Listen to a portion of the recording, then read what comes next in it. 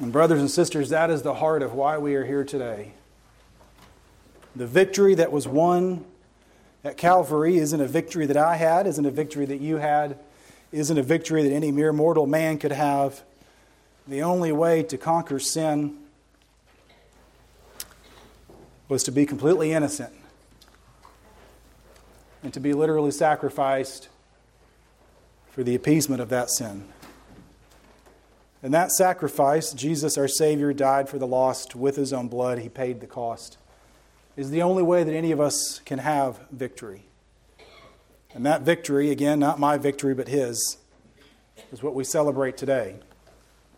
And as we mentioned this morning, for those who were here who gathered right at dawn, it's a wonderful thing that Christ died for us, but His justification came when He rose back to life.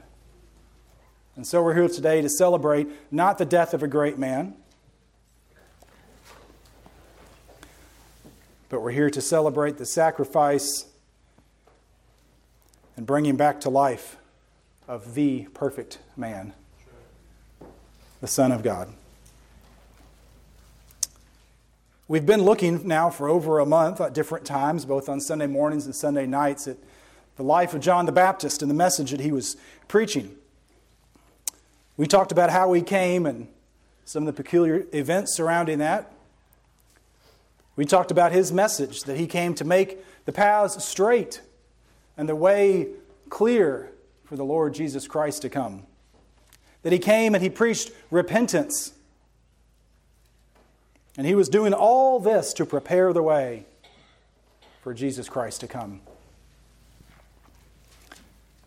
On Sunday evenings, we've probably about come to an end of looking at some of the more particulars. And I've left this Sunday to leave us with the last words we know of from John the Baptist. The man who the Scriptures record was the greatest born among women. Likely that means because of the awesome opportunity he got to proclaim, "Behold, the Lamb of God who takes away the sins of the world." And so turn with me to the book of John, chapter 3. That's where we'll be a majority of today. John chapter 3.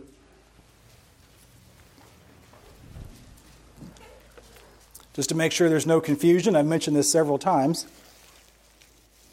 The book we call John is not written by John the Baptist. Those are two different Johns in the Scriptures. I want to make sure we understand that. Many of you may recall John chapter 3. It seems to be the most famous verse we have, John 3:16. Of course, we hopefully recall that came at the end of, or near the end of, a conversation that a Pharisee named Nicodemus had with Jesus Christ at night. And Jesus explained some very important truths to him and said, "You must be born again, or born from above." And Nicodemus was very confused and said, "How do I enter into my mother's womb a second time?" And Christ more carefully explained to him that wasn't what he was talking about.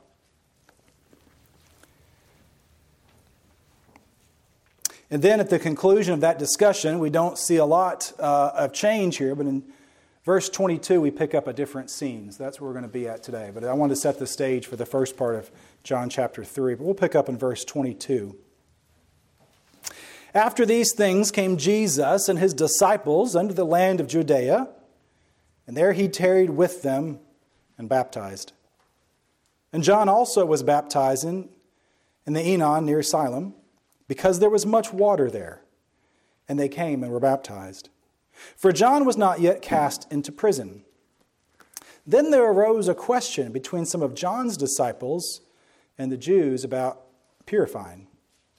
And they came to John and said unto him, Rabbi, he that was with thee beyond the Jordan, to whom thou bearest witness, behold, the same baptizes, and all men come unto him. And John answered and said, A man can receive nothing except it be given from heaven. You yourselves bear witness that I said I am not the Christ, but that I am sent before him. He that hath the bride is the bridegroom. But the friend of the bridegroom, which standeth and heareth him, rejoices greatly because of the bridegroom's voice. This is my joy, therefore, is fulfilled. He must increase, but I must decrease. He that cometh from above is above all, and he that is of the earth is earthly, and speaketh of the earth. He that cometh from the heaven is above all, and what he has seen and heard, that he testifies, and no man receives his testimony. He that hath received his testimony hath set to his seal that God is true. For he whom God hath sent speaketh the words of God. For God giveth not the Spirit by measure unto him. The Father loveth the Son, and hath given all things unto his hand. He that believeth on the Son hath everlasting life, and he that believeth not on the Son shall not see life, but the wrath of God abideth on him. Let me read the next two verses. When therefore the Lord knew how the Pharisees had heard that Jesus made and baptized more disciples than John, though Jesus himself baptized not but his disciples, he left Judea and departed again unto Galilee, and he must needs go through Samaria. And we'll stop there, but I wanted to get those few verses that have the tail end of the story.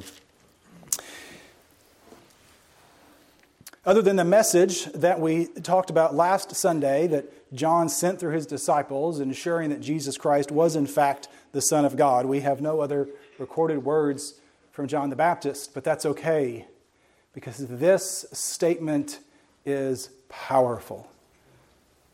And it's true. We want to look at it today. So let me set the stage a little bit more. What we have here is a baptism competition, so to speak. We have Jesus on one side of the river and John on the other. And they're both baptizing. They both seem to be about the same spot. It's a little bit difficult to quite understand, but one could imagine that, I don't know, maybe they could see each other. And here we see John on the west and Jesus on the east side of the Jordan. There's something interesting about this. We've studied John, and we know that he came to prepare the way for Christ. Well, wouldn't it seem to stand to reason that when Christ comes, his job is over, right? Yet he was still preaching, still calling for repentance, still baptizing, still teaching, still had disciples. It brings up an interesting question. How long do we do what God commands us to do? Until he tells us to stop. That's a good lesson for us, isn't it? If you feel as though God has commanded that you do something, we ought to continue doing it until such time he tells us to stop, clearly. It's very easy, I think, for us to become persuaded in our own minds that, well, I've done what God wants me to do, now I can go do something different. Be careful with that. John the Baptist was faithful to continue doing what God had told him to do until God told him to stop. So they're out baptizing, both of them. And then we see John's disciples. Now we know that John lost some disciples to Jesus. And some stayed with John. And they began to have a dispute with the Jews about purification rituals.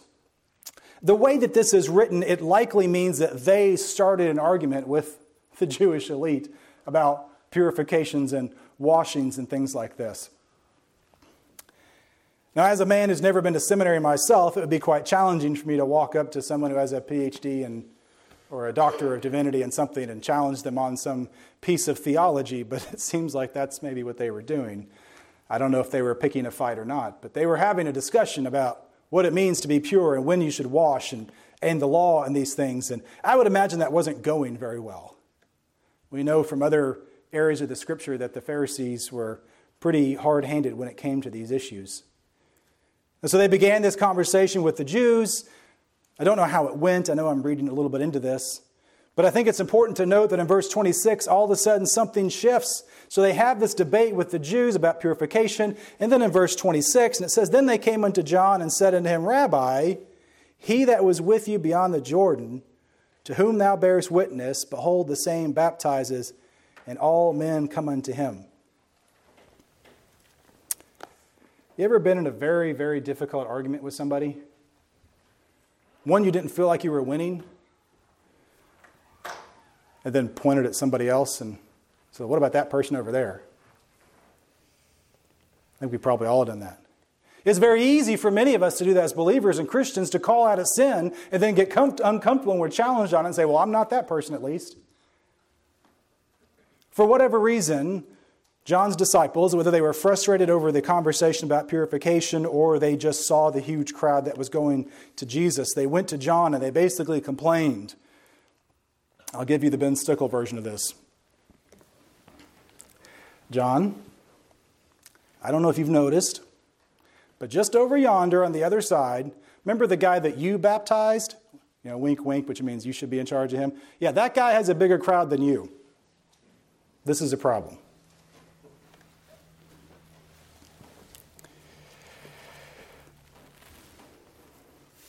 I'm going to be mean for just a minute. Is that okay? Do you think preachers ever do that today? Your church is bigger than mine.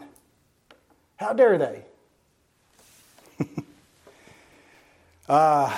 We are what we are, aren't we? Which is fallen people who want to have people follow after us. Now you could say, well, they thought they were doing the right thing, but it's interesting. They pointed out, he's like, hey, this guy that you told us about, he's got more followers than we do. We must be very careful of this. Indeed.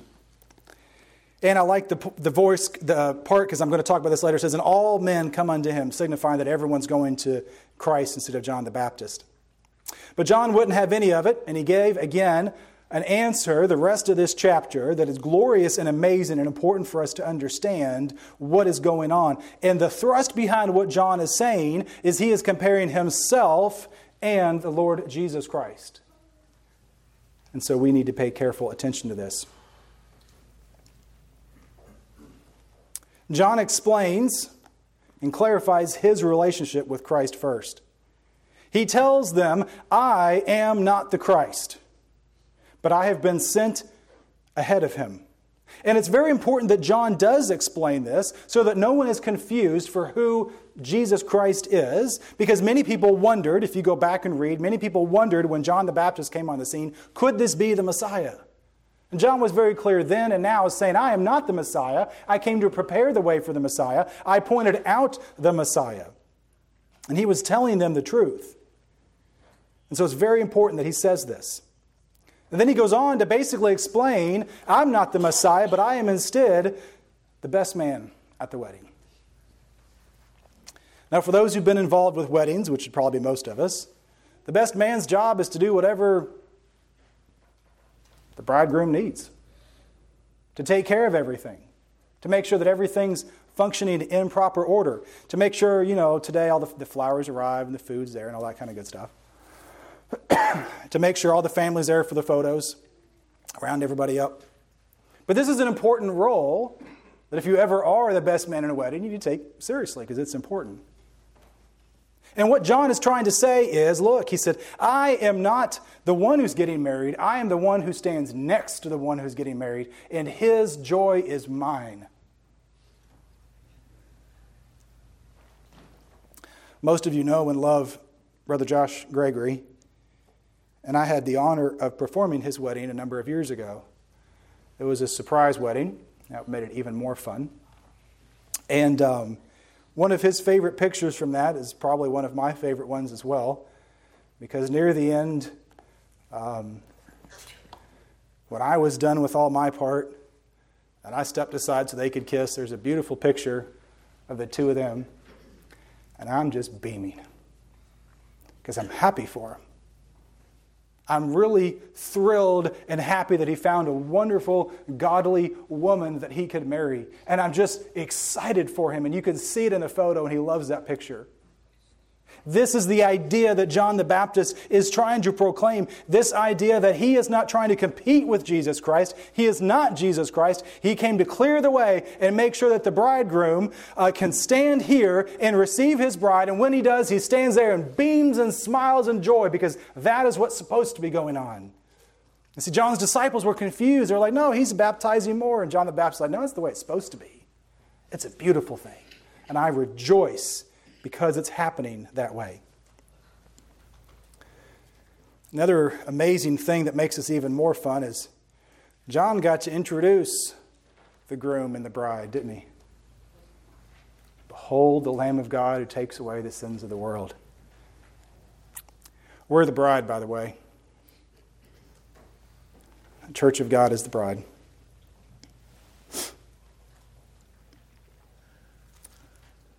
Implicit with this idea that John gives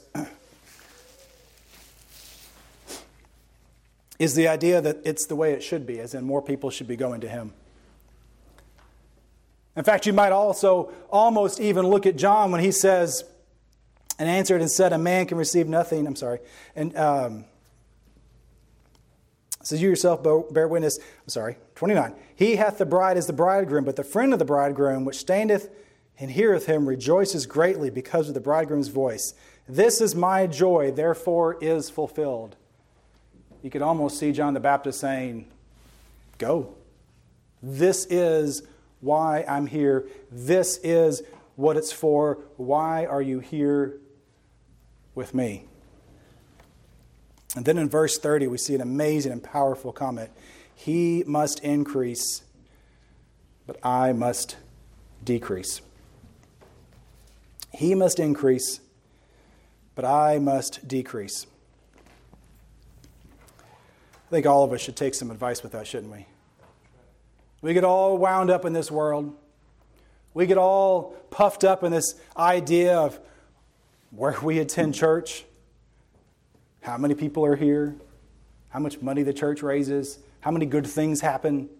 And we lose sight of the idea that our entire purpose in life is to love Him. And the more that we love Jesus Christ, the less that we become in the eyes of the world. And brothers and sisters, that's the point. The point is that He increases in magnification and glory, and that when people look at me, they only see Jesus Christ, and they no longer see me, and I decrease, and Jesus Christ is magnified and glorified in all that we do. This is the point. John knew it, John said it, and it sits hard with us because it is really challenging to do. And you have to wonder, did he have some supernatural ability to be humble about this? Or did he really have to work at it too? Because if you put yourself in his position, it would be hard, wouldn't it? For years he lived a hard life, living and sleeping in the desert, eating only what bugs he could catch, baptizing people. Everyone came to him and told him, you're crazy and you're wrong. And then people began to follow after him. And all of a sudden, now this crowd that had been built up for years is dissipating and going away to somebody else. You know that probably was hard on his ego, wasn't it? It'd be hard on any of us. And it's easy to say, he must increase, but I must decrease. It's something entirely different to do it. But John was able to. Now it's very likely that verse 30 starts a new paragraph that concludes at the end of this chapter. And John, after comparing and saying and contrasting, I am not Christ. In fact, I am just here to help Christ, as in I'm the best man. And then discusses a new thing that he must increase, that is Jesus Christ, but I, as in John the Baptist, must decrease. Then goes on with some amazing things that he says. He says, he that comes from above is above all, and he that is of the earth is earthly, and speaketh of the earth. And he that cometh from heaven is above all. And here we see some very, very important ideas. John is bringing us back to this idea of where Jesus Christ came from. Jesus Christ is not just a good man. He is the Son of God because He came from above. This is why it's important, as we talked about this last Christmas, that Jesus Christ was born of a virgin, that He was given by God from above down to us. He did not come up like the rest of us. He had a supernatural beginning, which means that He was sinless and the very Son of God. And John is reminding of this and saying, he who came from above, who has a heavenly origin, has no limit. And then he compares himself, and by further explanation, all of us. We come from below. We come from the earth. We come from our parents. And we have limitations. And we have struggles.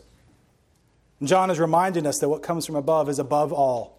In other words, this is Jesus Christ is God in flesh, and He is therefore above all. He deserves to be increased, and we deserve to be decreased. You also note that verse in 31, it says, he that cometh from above, that word above is the exact same one in verse 3, chapter 3, where it says, born again, or in some translations, born from above. Perhaps John, the author of John, is making clear a very important point. And then in verse 32, and it says, and he hath seen and heard, and he testifieth, and no man receiveth the testimony. He's basically saying, look, I have heard this, I know this, I have been saying this from the very beginning, but no one is listening. You could put this another way. Recall that John's disciples came to him and said, everybody's going to him. All men are going to him. And John the Baptist basically says, oh, if it were only true. If it were only true today, that from the stories I hear about that building over there, we had to open the windows and let people stand outside and listen. If it was only true. John the Baptist is saying the same thing. If it was only true that all men were gathered to Christ, as is the desired goal. But regardless of who was there, Jesus Christ was going to fulfill His mission. We go on and see in verse 33 that he that hath received His testimony has set to his seal that God is true. This is a peculiar phrase and very interesting. A seal, especially in this time, had multiple meanings, and it indicated ownership or expressed like a personal guarantee. I'm going to set my seal to something. You're going to say this is almost like my signature, my stamp, my covering. It is the thing that indicates that I am owned by somebody else and expresses a personal guarantee. And I think what is trying to be expressed here is that when we believe in Jesus Christ, when we receive the testimony that Jesus Christ is true and faithful, that is our seal that God has ownership of us. Have you been sealed? Do you truly believe in who Jesus Christ says He is? And is that seal, that salvation, that confirmation, that ownership, that personal guarantee that only Jesus Christ can give us, is it outward facing for the public to see that person belongs to Jesus Christ? Can they see by the way that you live and the things that you do and the things that you talk about, can they see that you are sealed by Christ? If they can't, well, there's one of two possibilities. One is you're not sealed. Or two, you are, but you need to be living more for the Lord.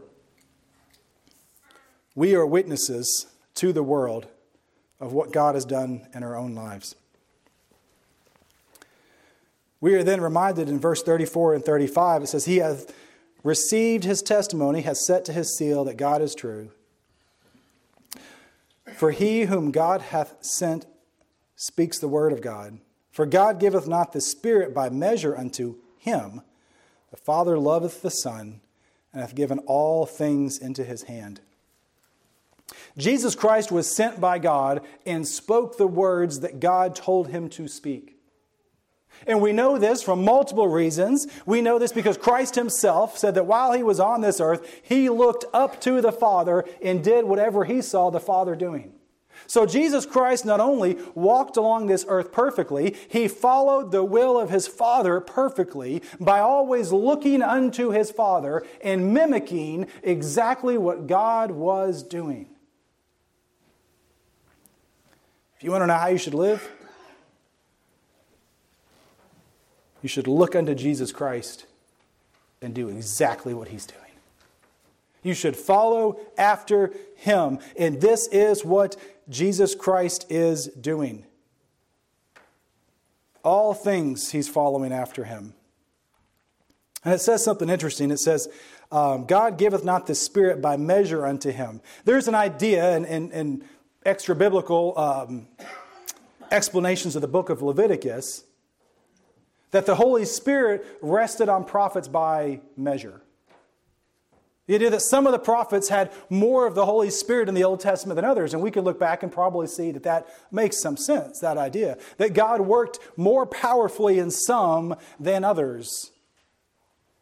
And what John the Baptist is saying is that Jesus Christ has the Holy Spirit fully without measure. There is no limitation to what Jesus Christ has access to the Holy Spirit. He is not like other prophets. He doesn't have enough of the Holy Spirit to part the waters or to make enough oil and flour to feed one more meal. But Jesus Christ has full access to the Holy Spirit because He and the Holy Spirit are one. And this is an important distinguishing mark. There is no doubt, we see in Scripture that John the Baptist himself said from his time of conception was filled with the Holy Spirit, which is very unusual. But it was still measured. Because a mortal man can only take so much of the Holy Spirit of God living inside them, but not Jesus Christ, who was in fact God and is in fact God. And so we see this idea that Jesus Christ, again, being different from John the Baptist and different from us because He had all of the Spirit given to Him by God. For the Father loves the Son and has given all things unto His hand. All things are under His authority. He sees all. He knows all. He made all. He is all. And then we see in verse 36, the final thing. He that believeth on the Son has everlasting life, and he that believeth not the Son shall not see life, but the wrath of God abideth on him. Now let me spend just a moment to talk about this. These words have double meanings. Not because there's a hidden truth, but because there's purpose behind what they are saying. So for example, it says, he that believeth on the Son has or hath. This word means both present and future tense. And I think the idea that's trying to be expressed here is that when you believe on Jesus Christ, you have eternal life from the moment you put your faith in Him and until forever. You see, sometimes we get caught up thinking that someday we'll get to go to heaven. And you know what? You will if you've been saved. But the reality is, your eternal existence, your salvation begins at the moment that you put your faith in Him and you are forgiven by Him and then continues forever. Heaven may be our final destination, but we are left here on earth knowing that is our future inheritance to enjoy the time we have now in fellowship with Jesus Christ. It's more than just punching a ticket to go to heaven. It's more than just, I took care of that and someday I'll be okay. It's about Jesus Christ changing your very heart and your very life so that things now are not like they used to be. I've said this in my testimony for years and there's no other way to explain it. When I got up off my knees after I was saved, something was different. It's hard to explain what that was, but something was different. And many of you can testify the same.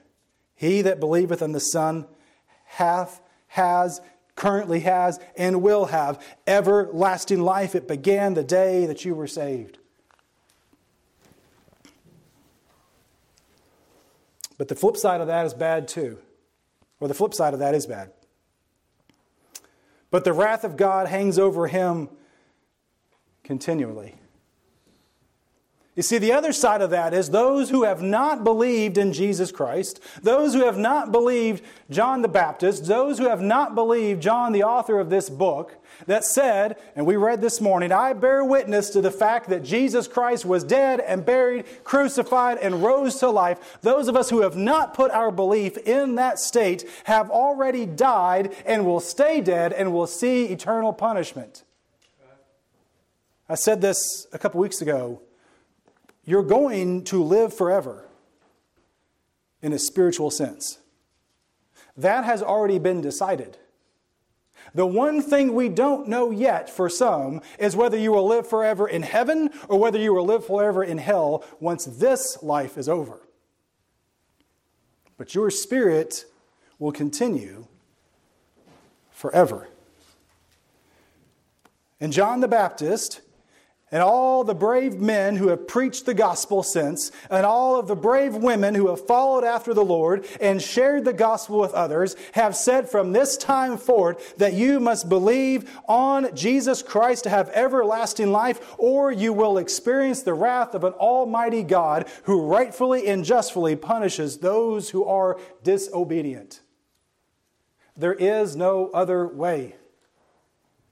As I said this morning, in Christ alone is our hope. In Christ alone is our salvation. And in His resurrection is our redemption and our joy. We did nothing to earn this.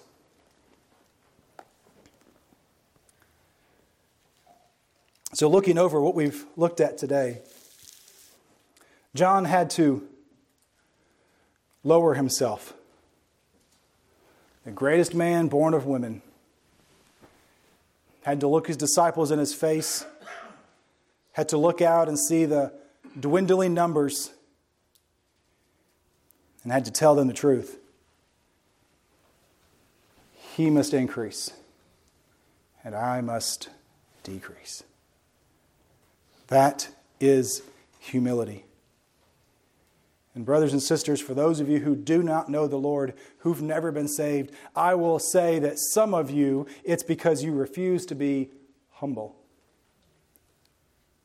Because you refuse to admit the truth, which is you must decrease in your status. It may not happen the way you want it to. It may not happen when you want it to. And it may not happen in spite of all these other things. You must humbly come before God and say, I want nothing else in life that matters except for you. Lord, save me. And until you can humble yourself in such a state, God does not come to the proud.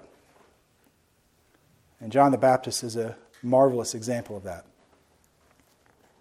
John also reminds us in these verses that Christ came from above and He came with power. The power of a holy God, the power of the Holy Spirit who filled Jesus Christ without measure is why Jesus Christ could do the things that He did. With the power of God. We're a little too probably flippant sometimes, and I think our culture has a real problem with this. Do you know I can go home this afternoon? I can push a few buttons, and a whole bunch of food shows up on my porch. I can push a few more buttons and it'll come cooked. I can push a few more buttons and find out anything I want to know about anything. I can swipe my fingers and zoom in on states and countries and places. I can go to the airport and be in London in 7 hours. 100 years ago, it would take 2 months. Here's what I think. I think technology has become so amazing. We are so enamored with ourselves. I think sometimes we think we are God. I can just have food. I can just instantly communicate. I can just almost instantly go anywhere. I can do whatever I want, whenever I want, however I want. I can get it any way that I want it. Brothers and sisters, understand the message that John the Baptist was preaching. You are not God, and neither was John. And John knew it. We must not get so wrapped up in this world and the technology and the fancy things in front of us to somehow think that we have power that only comes from above, because we only come from below. John knew this full well and tried to tell us, and boy, I really think this is a real challenge for us today. And I really think that's why in some ways we hear amazing stories about God's amazing movement in countries not as well off as ours. Because when you have to go to a well every day to get water, you know you're not God. But when it magically comes out of a pipe, it's easy to get the wrong idea. John was humble before Christ. John reminds us that Christ's power came from heaven. And that power brought Jesus Christ. The book of John later records in chapter 10, "Therefore doth my Father love me, because I lay down my life, that I might take it again. No man taketh it from me, but I lay it down of myself. I have the power to lay it down, and I have the power to take it again. The commandment have I received of my Father." This is Jesus Christ, I just quoted, telling you about why he's going to die, and that God the Father gave him the power to do that. Do you think they could have killed Jesus if it wasn't for him giving up to it? Not a chance. And Jesus Christ, through his power, came back to life. It's what we celebrate today on Easter, on Resurrection Sunday. We celebrate that God above told Jesus Christ, "Go to earth and do my will and do everything that I tell you. Watch what I'm doing. Do all the things that I want you to do, and then you will die. I will look away from you and crush you, and you will be raised to life through your own power on the third day, and then you will come to heaven and be seated at the right hand, and I will send the Holy Spirit to this earth to be with us, to lead and guide and protect us, to be our comforter, and then someday,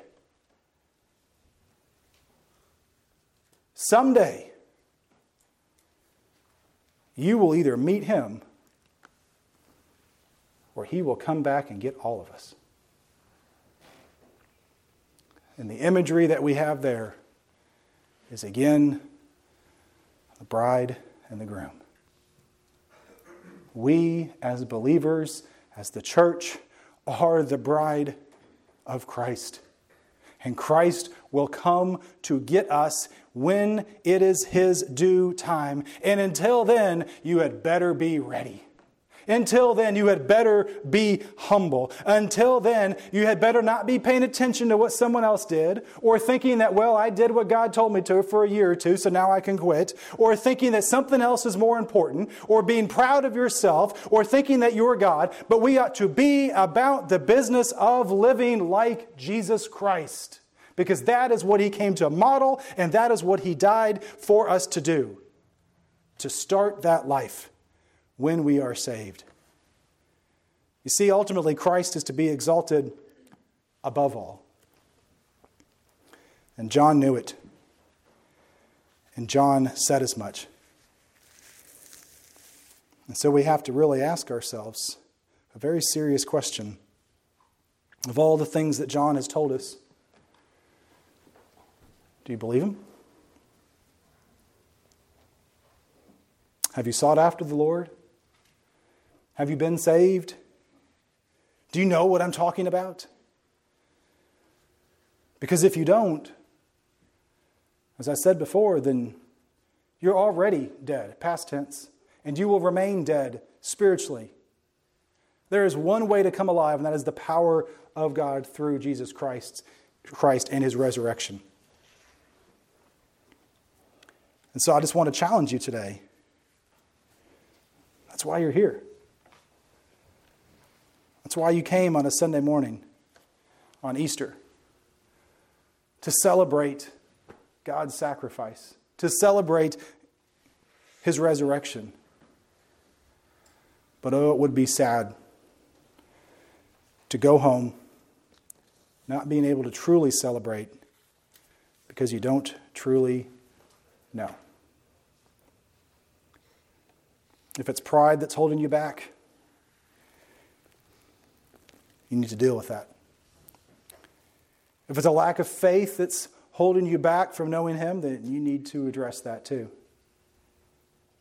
Whatever it is that's keeping you from your full, repented belief in Jesus Christ, you need to fix that. I can't do it for you. I wish I could. Wouldn't that be nice? Just be like, y'all all saved. Doesn't work that way. Jesus Christ came and was lifted up before all men to bring all to salvation, but all of us have a choice in the matter. And some of us, it's time for us to repent. And some of us, it's time to renew the first love, lest we be like the church that left its first love. So before we continue with the service, I want to give an opportunity for those who may feel the need to come and to pray. There's nothing special about being down here. You don't have to be down here to be saved. I wasn't. Many of you weren't. Many of you were. Sometimes it's helpful to take that first step to come and seek the Lord. If that's what you need today, I invite you. Jesus Christ invites you to put your faith in Him.